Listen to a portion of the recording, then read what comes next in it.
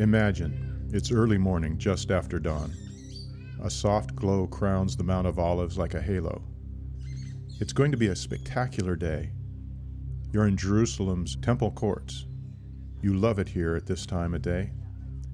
It's so peaceful, with birds singing and dancing across the stones of the Temple Mount, and the crush of people has yet to materialize. Maybe that's why you notice a man over by Solomon's colonnade, seated with a few listeners around him. He's focusing on his hearers as if they were the only people in the world. He's not distracted or overexcited. He's calm, peaceful, completely at ease in his own skin and in the moment. So he doesn't notice a cabal of Pharisees roughly dragging a woman across the courtyard, making a beeline for this teacher and his little band. You decide to move closer, and as you pick up the teacher's words, you notice his Galilean accent. You wonder if this is the teacher from up north everyone is talking about, Jesus of Nazareth.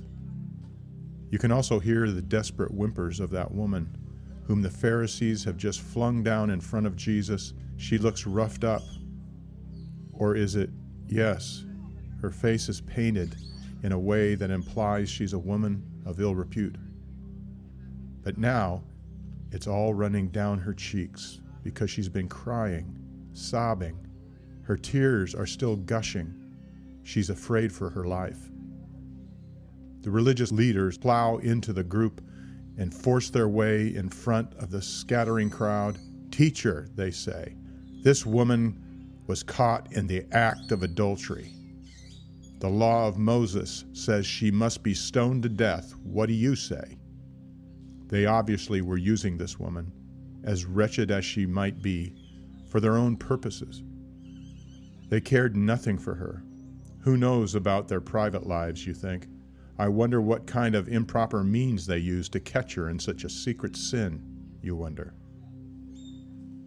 But strangely, Jesus meets their lack of care or kindness with his nonchalance himself. He bends down and starts writing with his finger in some dirt that is collected over some of the stones. This seems to enrage them all the more. They scream at him to answer them. And Jesus stands and says, "How about this? Any one of you who is without sin may start. You throw the first stone."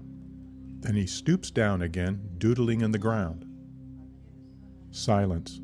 One of the elderly Pharisees turns and hobbles away, shaking his head.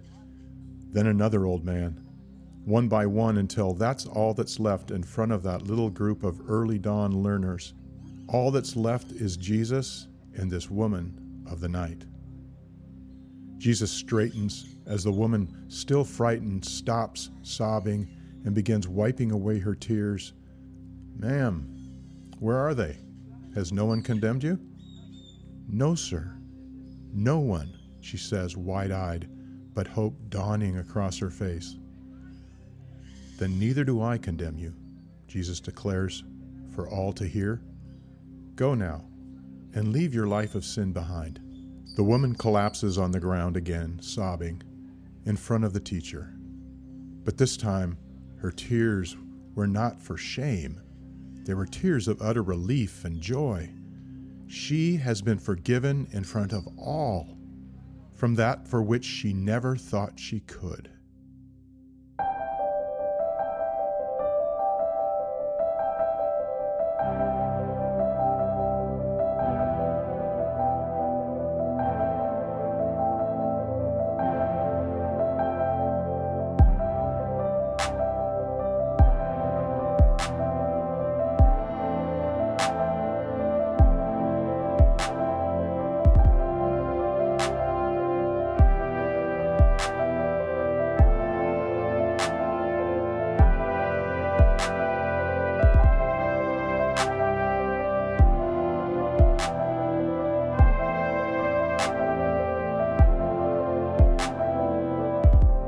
Hello, everybody. Welcome to the These Days podcast. This is Ben and Dwayne here Hello. in the What's it called? A Highlands Castle Oh, right. among the conifers. Oh, the Highland Castle in the conifers. There you go. That's beautiful. That's so sweet. The way that It's just a sweet little lilting sound, isn't it? Yeah. Welcome back to episode 2 of season 6. We are doing something a little different this season. We're still about, what are we about, Dad?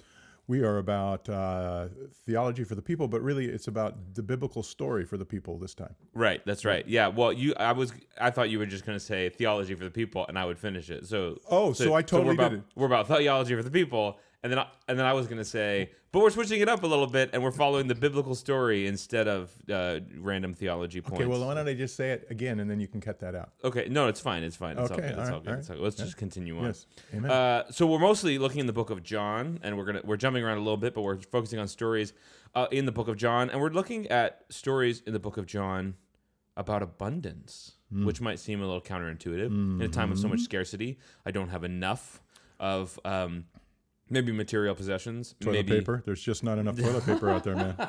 Paper towels, baby. Oh man. Yeah. I have had to go to Costco 3 times. All the shortages in the supply chains right now. You can't buy a new car because of the microchip shortage and all that kind of stuff.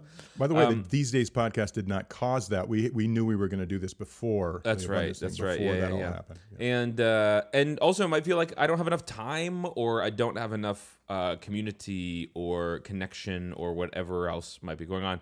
But we're talking about abundance in the context of the story of Jesus. And it's actually, abundance is what Jesus offered us, no matter where we're at, what time we live in, or what is currently happening in our lives. And there's a famous statement about this that many of us probably know quite well in John 10:10, which says that Jesus says that I have come that you may have life and have it abundantly. And so we're going to explore sort of the book of John and the stories that illustrate that point. What does it mean to have abundance in Jesus? And we'll actually work our way towards John 10:10 eventually. So with that said, Dad, why don't you lead us into that cold open? What was that about? That is the story from John chapter 8 about the woman that was caught in adultery and then dragged before Jesus. As again, the Pharisees, as we said in the cold open, were trying to use her to get to Jesus. Whether or not they were genuinely concerned about that, or if they'd known this had been going on all along, it's a real question. But need to say something for Bible nerds out there, or anybody really, because when you read modern translations, that story is in italics, or there's a note before it or after it saying that this isn't in one of the original manuscripts. And quite frankly, the evidence is that almost certainly it wasn't in the original manuscript, so it wasn't originally part of John. But there's also really good evidence that it was a true story and it actually happened. And it does fit with several other things, as we're going to see, that Jesus did and said, and even almost, point for point on another thing that happened to him that was registered in several of the Gospels. And the thing about it is, I just want to say this, when you see stuff like that, don't be kind of blown off by it, is the Bible, questionable or something. No, actually, this is what, as Peter says in his first letter, this is actually one of those things where we have the Bible made more sure to us, because we know, we've got so much evidence and so much manuscript information, for example, in old manuscripts, more than any other ancient writing, like by thousands. And so the good news is that even though that may not have meant to be in that part, it's the very fact that we know that indicates that you can trust the Bible that's in your lap. But also, there's indications or on your phone, as the case may be. Or on your phone, yes. Well, that's going to be important for later when we talk about the surprise. That's right. Yeah. Your big announcement. Well, no, yeah. Well, actually, you're making it because I don't really understand it. But anyway, okay. So, but here's the thing: we know that it probably almost certainly happened. And it's the perfect cold open because it's written generally in a moving story style, but it is so much like Jesus, and it's a window on how he dealt with the rapid succession of tricks from the religious leaders and the elites and all the things that he was facing in the midst of all this, and yet he had this abundance of forgiveness for the people that came to him, even the worst. Even the people that, didn't think they could ever be forgiven. And if anybody's listening to this within the sound of this podcast There may be things that just, every time Satan wants to get you, he just pulls up that thing that you remember that happened to you. Because it's just hard for you to believe that Jesus could forgive you for that. And so today we want to talk about the abundance of forgiveness. There may be somebody here who doesn't even know why that should matter, or maybe you're kind of new to all this. And hopefully by the end of the podcast, you'll kind of see how Jesus talked about forgiveness and why it is a huge thing for us and why it really does. Jesus' forgiveness sets us free. And the big idea today is that Jesus claimed authority to forgive even the worst of sinners. In his day, then, the religious people and all the people standing around there knew, because they were pretty well educated in Old Testament Bible. Even the person on the street, to some degree, they'd heard it read. They all knew that the only person who could genuinely forgive sins was God, and that's what really fried the Pharisees and the religious elites. And I think that's the exact word the Apostle John uses. Fried their brains. Ben, trying to bring it up to date here. Okay, sorry. Go ahead. Yeah, but well, we're not going to go that way. Anyway, but one of the things that for us moderns, where we don't use sin very often, and I bet you a lot of people don't even know what the word means in our current world today. I mean, we all have an inkling and stuff, but is it just, religious people or Christians just, using it as a club on people or so forth? And the reality is no. It's just not a word we use very often, because the problem is most people would say, well, forgiven what? And what this woman was guilty of, even though it was a rather dramatic sin, right, and a bad sin, the reality is any sin is an affront to God, because any sin is falling short of his standards. And that's not that hard to really figure out, because you know what, we fall short of our own standards. Things that we say we'll never do. I'm not going to eat at night. I'm going to lose some weight. I'm going to do this thing, and we get the standards all together. Beginning of the year, we build these new standards. They're called resolutions, New Year's resolutions, and within a month we're breaking our standards. So why should it be a surprise that we know that something's off? We certainly have this sense that if there is a God, man, we probably aren't following his standards. But I know about, even in my own life, even today, Ben, fell short. Mm-hmm. Yeah, it was, I did something that I haven't probably done in 10, maybe 20 years, because I hate it so much. Uh-oh. I let somebody down because I said I would meet them for breakfast. Uh-oh. And I didn't show up. I slept through my clock. I saw it on Sunday. I saw it in my calendar. I saw it on Tuesday. I saw it on Wednesday. And today is Thursday. And I slept right past it with all the stuff I got going on. So, there's some falling short there that I just can't stand when I do that. And I'll probably go another 10 years because it's so offensive to me. But this is one of the main things that got Jesus into trouble with religious folks. He seems to relish giving even the worst sinners a new start. And this is what Paul calls the scandal of the New Testament. The word scandalon, which is what we get scandalous from, actually appears 15 times in the New Testament. And one of those times is in 1 Corinthians 1, beginning in verse 21, it says this: "For since in the wisdom of God, the world through its wisdom did not know him, God was pleased through the foolishness of what was preached to save those who believe. Jews demand signs, Greeks look for wisdom, but we preach Christ crucified." Now listen to this. "A stumbling block," that's the word scandalon. A scandal to Jews, foolishness to the Gentiles, but to those whom God has called, both Jews and Greeks, Christ the power of God and the wisdom of God. And so this forgiveness that Christ offers is a scandal. It's it was scandalous then. It's scandalous today. I have a friend of mine who a long time ago, before he was a Christian, I'd shared Christ with him, and we talked about what the gospel was and all that kind of stuff. But he one day came to me and just kind of turned before he walked out the door. He said, this is what's hanging me up. He said, I can't earn a relationship with Christ. I can't deserve it. It just doesn't seem right. It just seems wrong. And all my life, I've worked hard to be a good person and to pay my way. But it's kind of crazy to think that you could earn your way with God, right? I said, well, yeah, you got a point. So something about it still scandalizes us today. And so you can kind of see why that was true even in Jesus' time. That's great. And, it's important to talk, when we're talking about Jesus forgiving sins, it's important to talk about what that actually means, what he means when he forgives sins. Because sort of our Western modern understanding of forgiveness is sort of this very shallow level of basically saying it's not a big deal. Like when someone says, I'm sorry, what do we say? We say, oh, it's okay. In reality, it's not okay, but we're saying that it's not a big, we're gonna treat it as if it's not a big deal. Jesus is not treating our sins as if it's not a big deal. Sin and forgiveness is a theme all the way through the scriptures. And if you look at how God deals with sin, it shows that he takes it seriously and makes the forgiveness of Jesus all the more radical in what he's actually doing. So the idea of sin is the reality of sin, I should say, is something that exists all through the Bible. And the Jewish law in the Old Testament provides this many provisions for how to have your sins forgiven by God.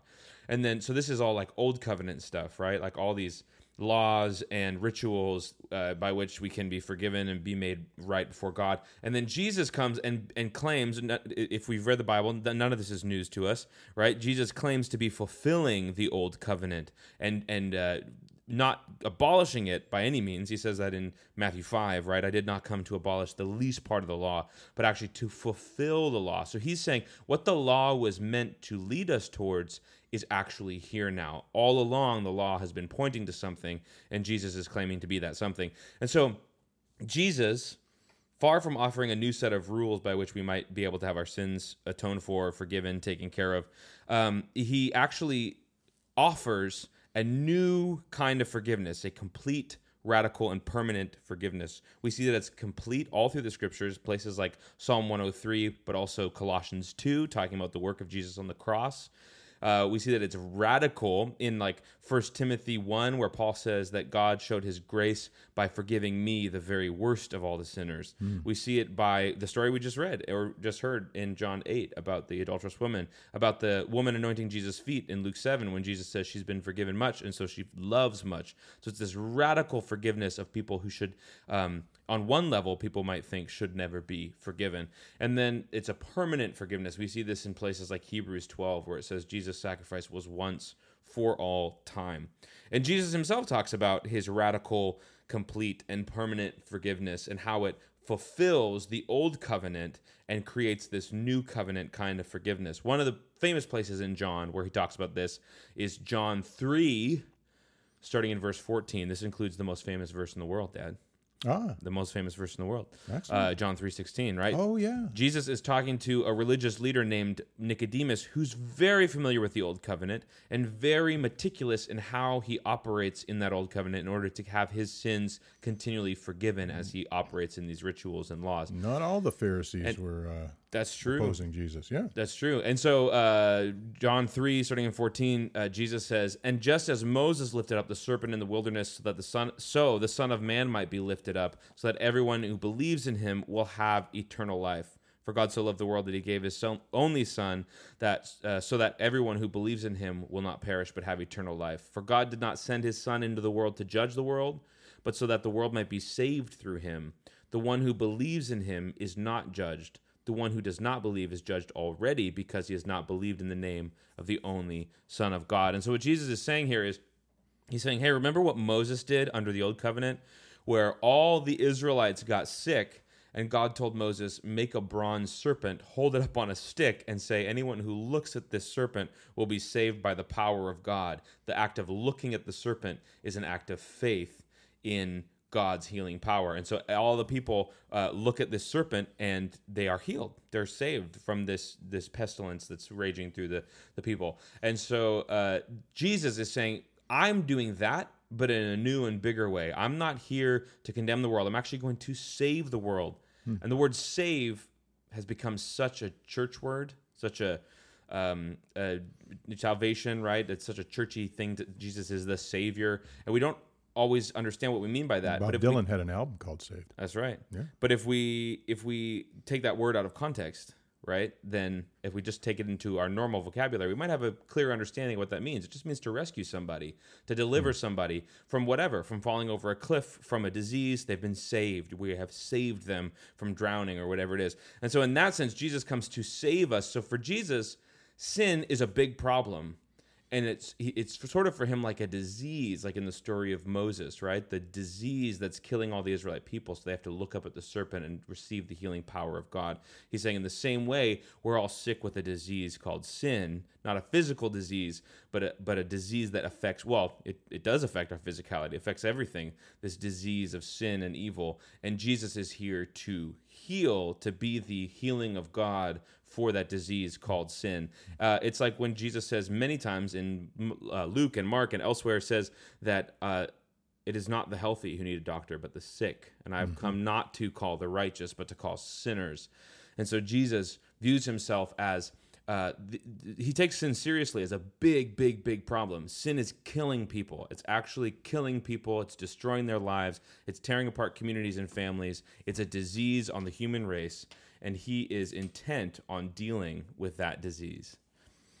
Yeah, I love that word heal. I mean, that's really the healing that we need is really it's not just a metaphor, but it's a perfect description of what it's about. And that really leads to the next thing, and that is that Jesus is the sole provider of abundant forgiveness, but he graciously asks something of us, because if he didn't, it wouldn't be loving to us. And what we're talking about is that forgiveness is all his work. It's completely his work, but he asks us for repentance.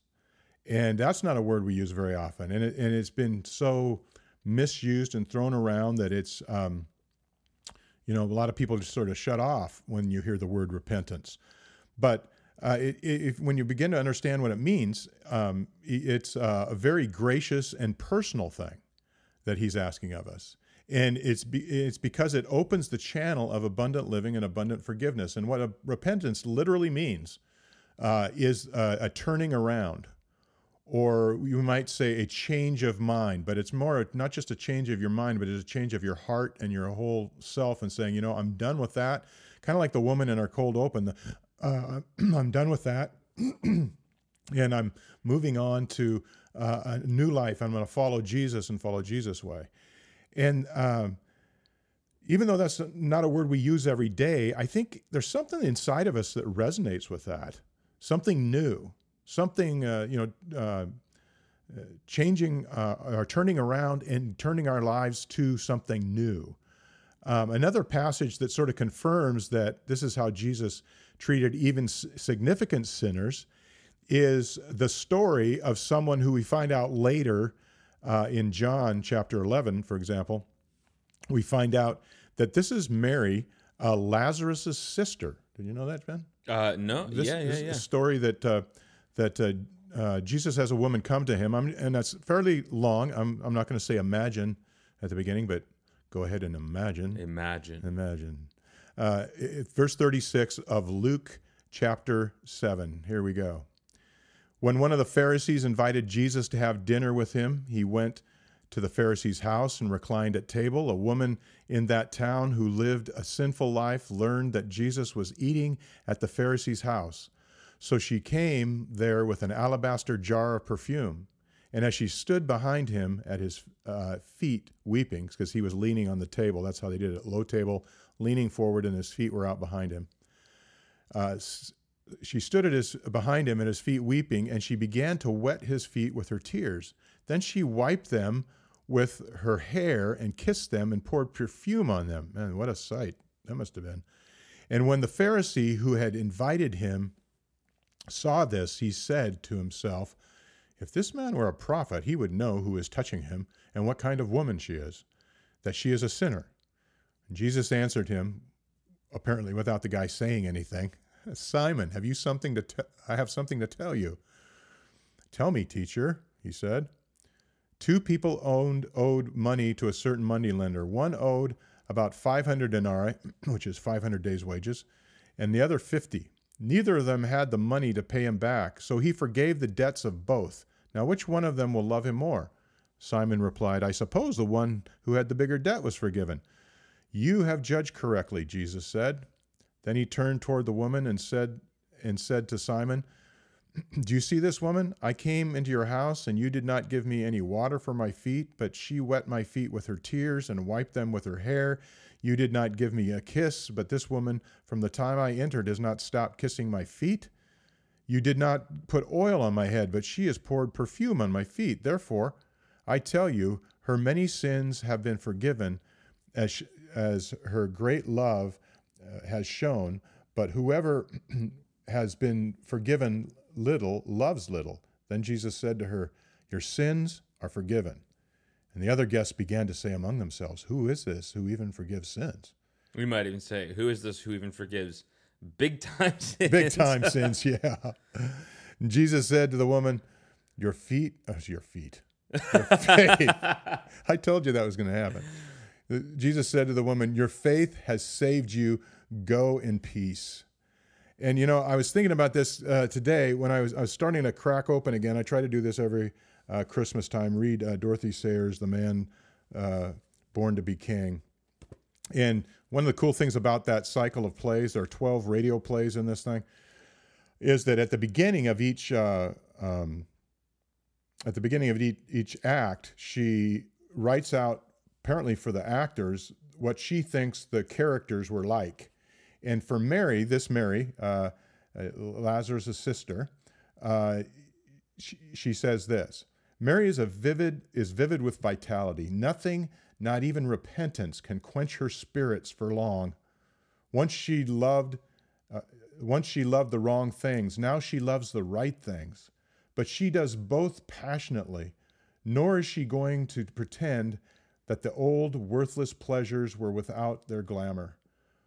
What she sees in Jesus is, quote unquote, the life, the blazing light of living intensely, which shows up the tinsel and the tawdry for what it is. She is mercurial, laughing readily, enjoying readily, weeping readily, and she sits easily to the mechanism of life. One feels that if at any time the rations failed and to arrive, she would make everybody eat boiled potatoes and find it amusing. Apparently, as you see her when she is in the Lazarus story later on, after she knows she's been forgiven, she is the perfect picture, just like the woman caught in adultery, although we don't hear about her in other cases that we know of. But Mary is the very definition of abundant forgiveness. That's great. And this abundant forgiveness of Jesus is not a new thing in the New Testament. It is the new covenant. It's the fulfillment of the old covenant. But it's actually who God is and what he's all about all along. I got an email this week from somebody who was asking me about how do I reconcile the God of the Old Testament, who seems to be okay just meting out these insane punishments for sin, with Jesus, who seems to be really all about forgiveness. How do we reconcile the two? Which is a common question a lot of people have, right? Seems like Old Testament God is angry, and New Testament Jesus is loving and forgiving. But we've seen, first of all, that both take sin really seriously. Jesus takes it seriously because it's actually killing his good world and all the people in it. It's like a disease that he needs to take care of, and that's what forgiveness is all about. But also, if we look in the Old Testament, we see that God is really quick to forgive from the very, very beginning. There's a lot about this in the Psalms. You hear, like in Psalm 130 in verses 7 and 8, it says, Israel, put your hope in the Lord, for with the Lord is unfailing love, and with him is full redemption, or some translations would say abundant redemption. And verse 8 says, he himself will redeem Israel from all their sins. And you get this image of God being ready to forgive. As soon as the Lord arrives, as soon as he comes, as you wait for the Lord, as you hope in the Lord, with the Lord's arrival comes unfailing love, or what the Hebrew Bible calls hesed, which is a very deep, profound word that you could meditate on for days and days and days. There are whole books written about hesed. In fact, I think last year Michael Card, the musician, came out with a whole scholarly book and new album called Hesed. Yeah. Actually, and it's not the he in the Hebrew, it's the chi. Sorry, Hesed. I just got that all over my mic. Never mind. Yeah, that's nice. Okay, that's nice. So you see that from the very beginning, all the way through the Old Testament, God's desire is to redeem, to pardon and forgive abundantly. In fact, God declares himself to be this way. In Exodus 34, Moses has asked God to reveal himself, and God passes before Moses and says this: the Lord, the compassionate and gracious God, slow to anger, abounding in love and faithfulness, maintaining love to thousands, and forgiving wickedness, rebellion, and sin. Yet he does not leave the guilty unpunished. He punishes the children and their children for the sin of the parents to the third and fourth generation. And sometimes we might get hung up on the last sentence of that. But notice that God's self-description at the very beginning of the Bible, all the way back at the beginning of the Old Testament, God's self-description is lopsided. It's not equal punishment and equal mercy. It's God is always much quicker and more ready to offer mercy and forgiveness, but he does take sin seriously, and he will bring things about in a just way. But you get the sense that all the weight sort of lays on one side there. In fact, some theologians, especially the Puritans, would call punishment God's strange work. He does it, but it's his strange work. It's not what most naturally flows from his heart. Forgiveness and mercy is what most naturally flows from the heart of God by his own self-definition. And in fact, this is really interesting in verse 7 of that what I just read, where it says, maintaining love to thousands. The Hebrew there actually means 1,000 generations. And then the very next phrase, you get punishing the guilty and their children for the sins of the parents for the third and fourth generation. And you get this sense that God's mercy and love continues for 1,000 generations, whereas his punishment and his discipline might go for 3 or 4 generations. And that's just a very poetic Hebrew way of saying God is quick to forgive and he is slow to anger, and he does not hold on to his anger, and he's always ready to pour out mercy and forgiveness. In fact, there's this really great story about this in 1 Kings 21, which is the story where Ahab wants a vineyard, so he and his wife kill the guy who owns the vineyard and take possession of it. And Elijah, the prophet, comes to him and says, not okay, God's going to kill you for that, basically. And Ahab, who we know he's devious. We know he's not one to crumble under threats, we know that he's something of a manipulator. But he sort of repents. He goes, oh no, I'm going to die. Oh God, please forgive me. Please save me. And you get the sense that it's not really all that genuine. It's and sort of a weasel. Right? Soon as, yeah, that's a perfect word. He's a weasel. As soon as he escapes the judgment, you have the sense that he's going to go right back to his old way of living. Mm-hmm. And yet, God comes to Elijah in verse 28. It says, then the word of the Lord came to Elijah the Tishbite. And it's almost like he taps him on the shoulder. He says, have you noticed how Ahab has humbled himself before me? Because he humbled himself, I will not bring disaster in his day. And so it's like God has this, he's just waiting. He's just waiting for even the littlest bit of repentance, even just the littlest sort of like getting on his knees and asking for forgiveness, even if it's not totally genuine. And you get the sense that God has an enthusiasm for repentance and an enthusiasm for giving out forgiveness and mercy. And I think that's just such a great picture of who God is. He will do what's right in order to maintain justice and a world where people really do have a sense that the wrongs committed against them will be made right. But he also is so quick, even just the littlest bit of half-hearted repentance, he's ready to just jump on it and say, all right, forgiveness granted. Mm-hmm. Yeah, when I was a kid, Elijah the Tishbite, I thought it was like an insect. Like Elijah the Tickbite. Right. Yeah. It does sound like that, huh? Yeah. Do you have Tishbites right now? No. Is that why you're scratching? Not out here so in much? the conifers. No. Okay. No. Yeah. We don't have very many tishes out here. No. But that's really true. The abundant forgiveness, all through the Old Testament too. People don't give credence to that. Like you said, your friend's asking how do you reconcile this?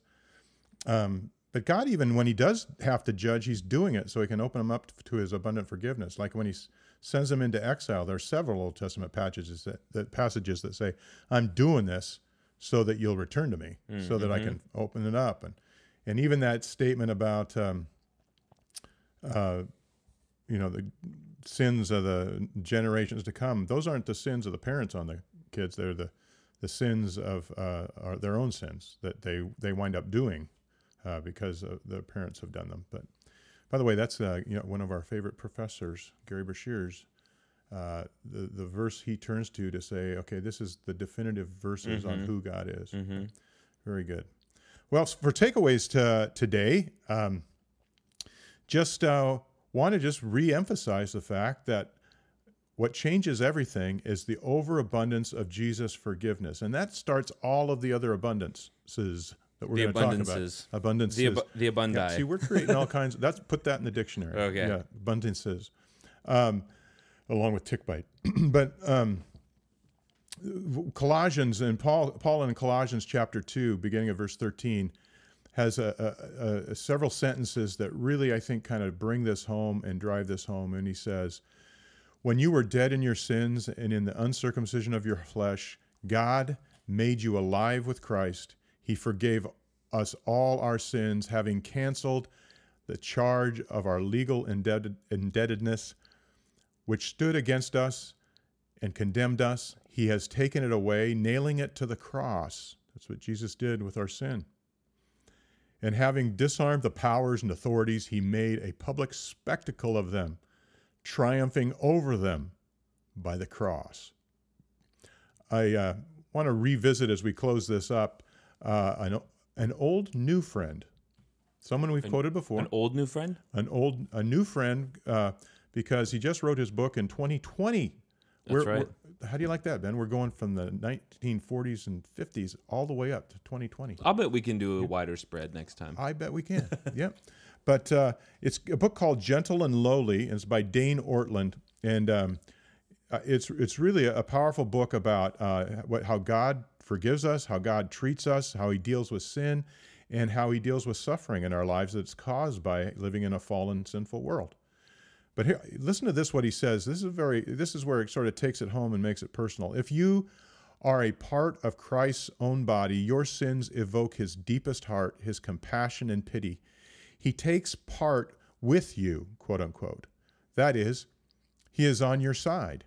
He sides with you against your sin, not against you because of your sin. He hates sin, but he loves you.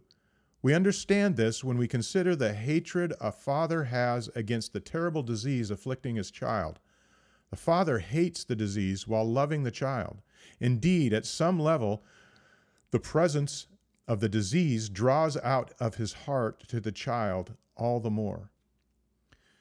This is not to ignore the disciplinary side of Christ's care for his people.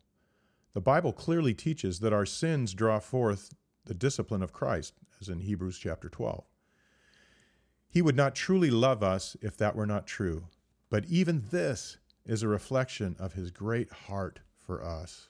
That's great. And you suppose that that's possibly what Jesus saw when this woman was dragged in front of him, a change of heart, that she was ready for forgiveness because her sin had already cost her so much and caused so much suffering and destruction, that she was right there at his feet, just the kind of person he loves to forgive. That's great. I think that's a great thing to end on. I think so. So then maybe that time. Which time would that be?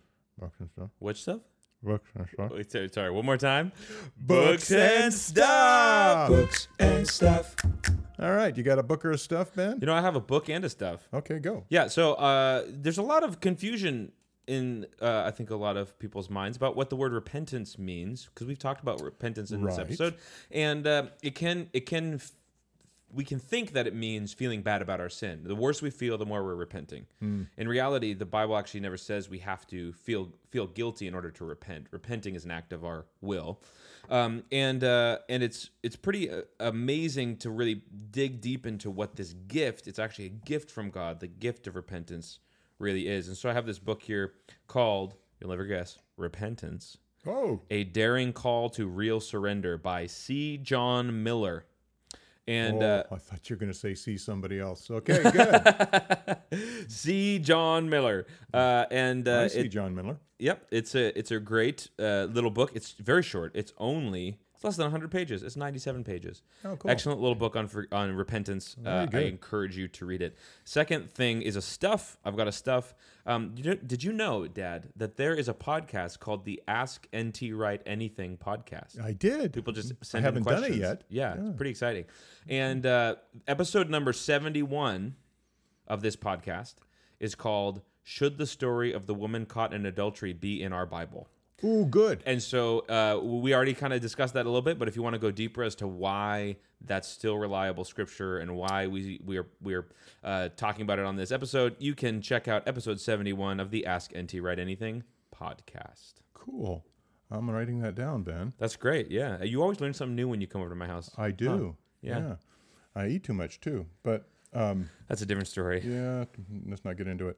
I just have a book and I have a stuff. The book is, I think I might have mentioned it before, but I can't remember. The best book of the last century, maybe of many centuries, John Stott, The Cross of Christ. Speaking, if you want to take a deep dive into you're the saying wonder of best book of any genre. On the Cross of Christ is what I'm saying. Oh, best book about the cross of Christ. Yes, no, I'm not saying any genre. I was going to say, you're putting this one over Lord of the Rings when you say that, or over C.S. Lewis, you know? Well, in its own right, yes, but I mean, it's a nonfiction book. Right. Yeah. And then the stuff that I have is, Ben, did you know we have an Instagram account? I did hear that one of our faithful listeners / minions yes. has made an Instagram account for us. Yes. Well, I have no idea how to use it or what that really means, but I'm going to find out this week. I'm going to learn. And yes, you are. If you are out there and you want, it's something with these days in the title. I know that. Yeah. That's correct. Yes. Do you want me to talk about the Instagram? Well, yeah. I'm not why actually don't you? sure if you know how an Instagram well, works. you just tell them where they can send some questions, and maybe we'll put them in a podcast. Sure. Well, we're gonna. We started this Instagram because we're entering the 21st century. Finally, we're catching up, and the these days podcast we decided needs its own podcast or its own Instagram. And so you can find us at These Days Pod ECC. ECC stands for Eastridge Covenant Church, I believe. These Days Pod ECC. And this is a kind of catch-all place. There'll be photos, videos, behind the scenes. And like we said, there will be some episodes where we invite you to send in your questions via the These Days Instagram. So if you, and we'll also talk about the books. We'll give more information on the books and the stuff that we're recommending. So if you want further details or show notes or things that we're talking about, if you want to have input on what we're talking about, or if you just want some goofy pictures of my dad in front of a microphone, I'm not the only one, then you can go to the Instagram account, which is These Days Pod ECC. You got to really see Ben's kilt. I'm telling you what. I for the record, I do not have a kilt. Here in the Highlands Castle, you never know what'll happen. But I just want to give one more stuff, and this is what we're going to wind up with, okay? Okay. You mentioned that album that you have, that new album. Mm-hmm. What is it? Lights of the Chapel? A Light in the Chapel, yeah. So I looked up that song enough that you talked about last week, and I got to say, this is not self-promotion, and it's not dad promotion. It's just a fact. It's a good song, and it's powerful, and it talks really about all of this abundance that we're talking about this season, but especially the abundance of forgiveness. And the hope that is there when it doesn't feel like things are going quite the way they ought to go, and we're wondering something's not the way it's supposed to be. But it winds up on a real high note of hope in terms of this business of enough. So we're gonna play that out as we leave you today. And with that, I'm gonna leave you with the Bilbo Baggins benediction. We'll be going now. Something isn't right here. Something in my head. When thinking about tomorrow only fills me up with dread. 'Cause Jesus is a fountain of courage and of love. And there will be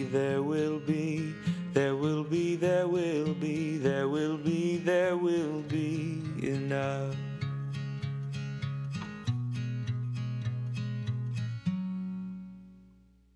Maybe you won't feel it as you're marching off to war, but help will find you when you need it. And maybe not before. 'cause a Father reigns in heaven, whose name is also love. And there will be, there will be, there will be, there will be, there will be, there will be enough.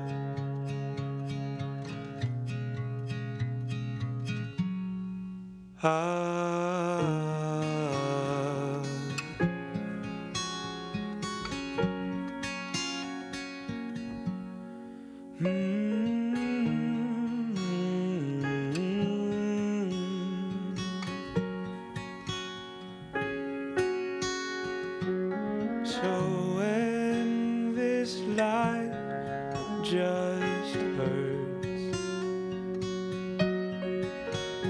I'll remember how you taught me to pray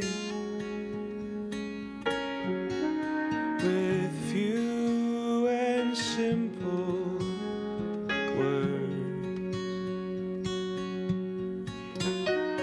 just manna and mercy for today.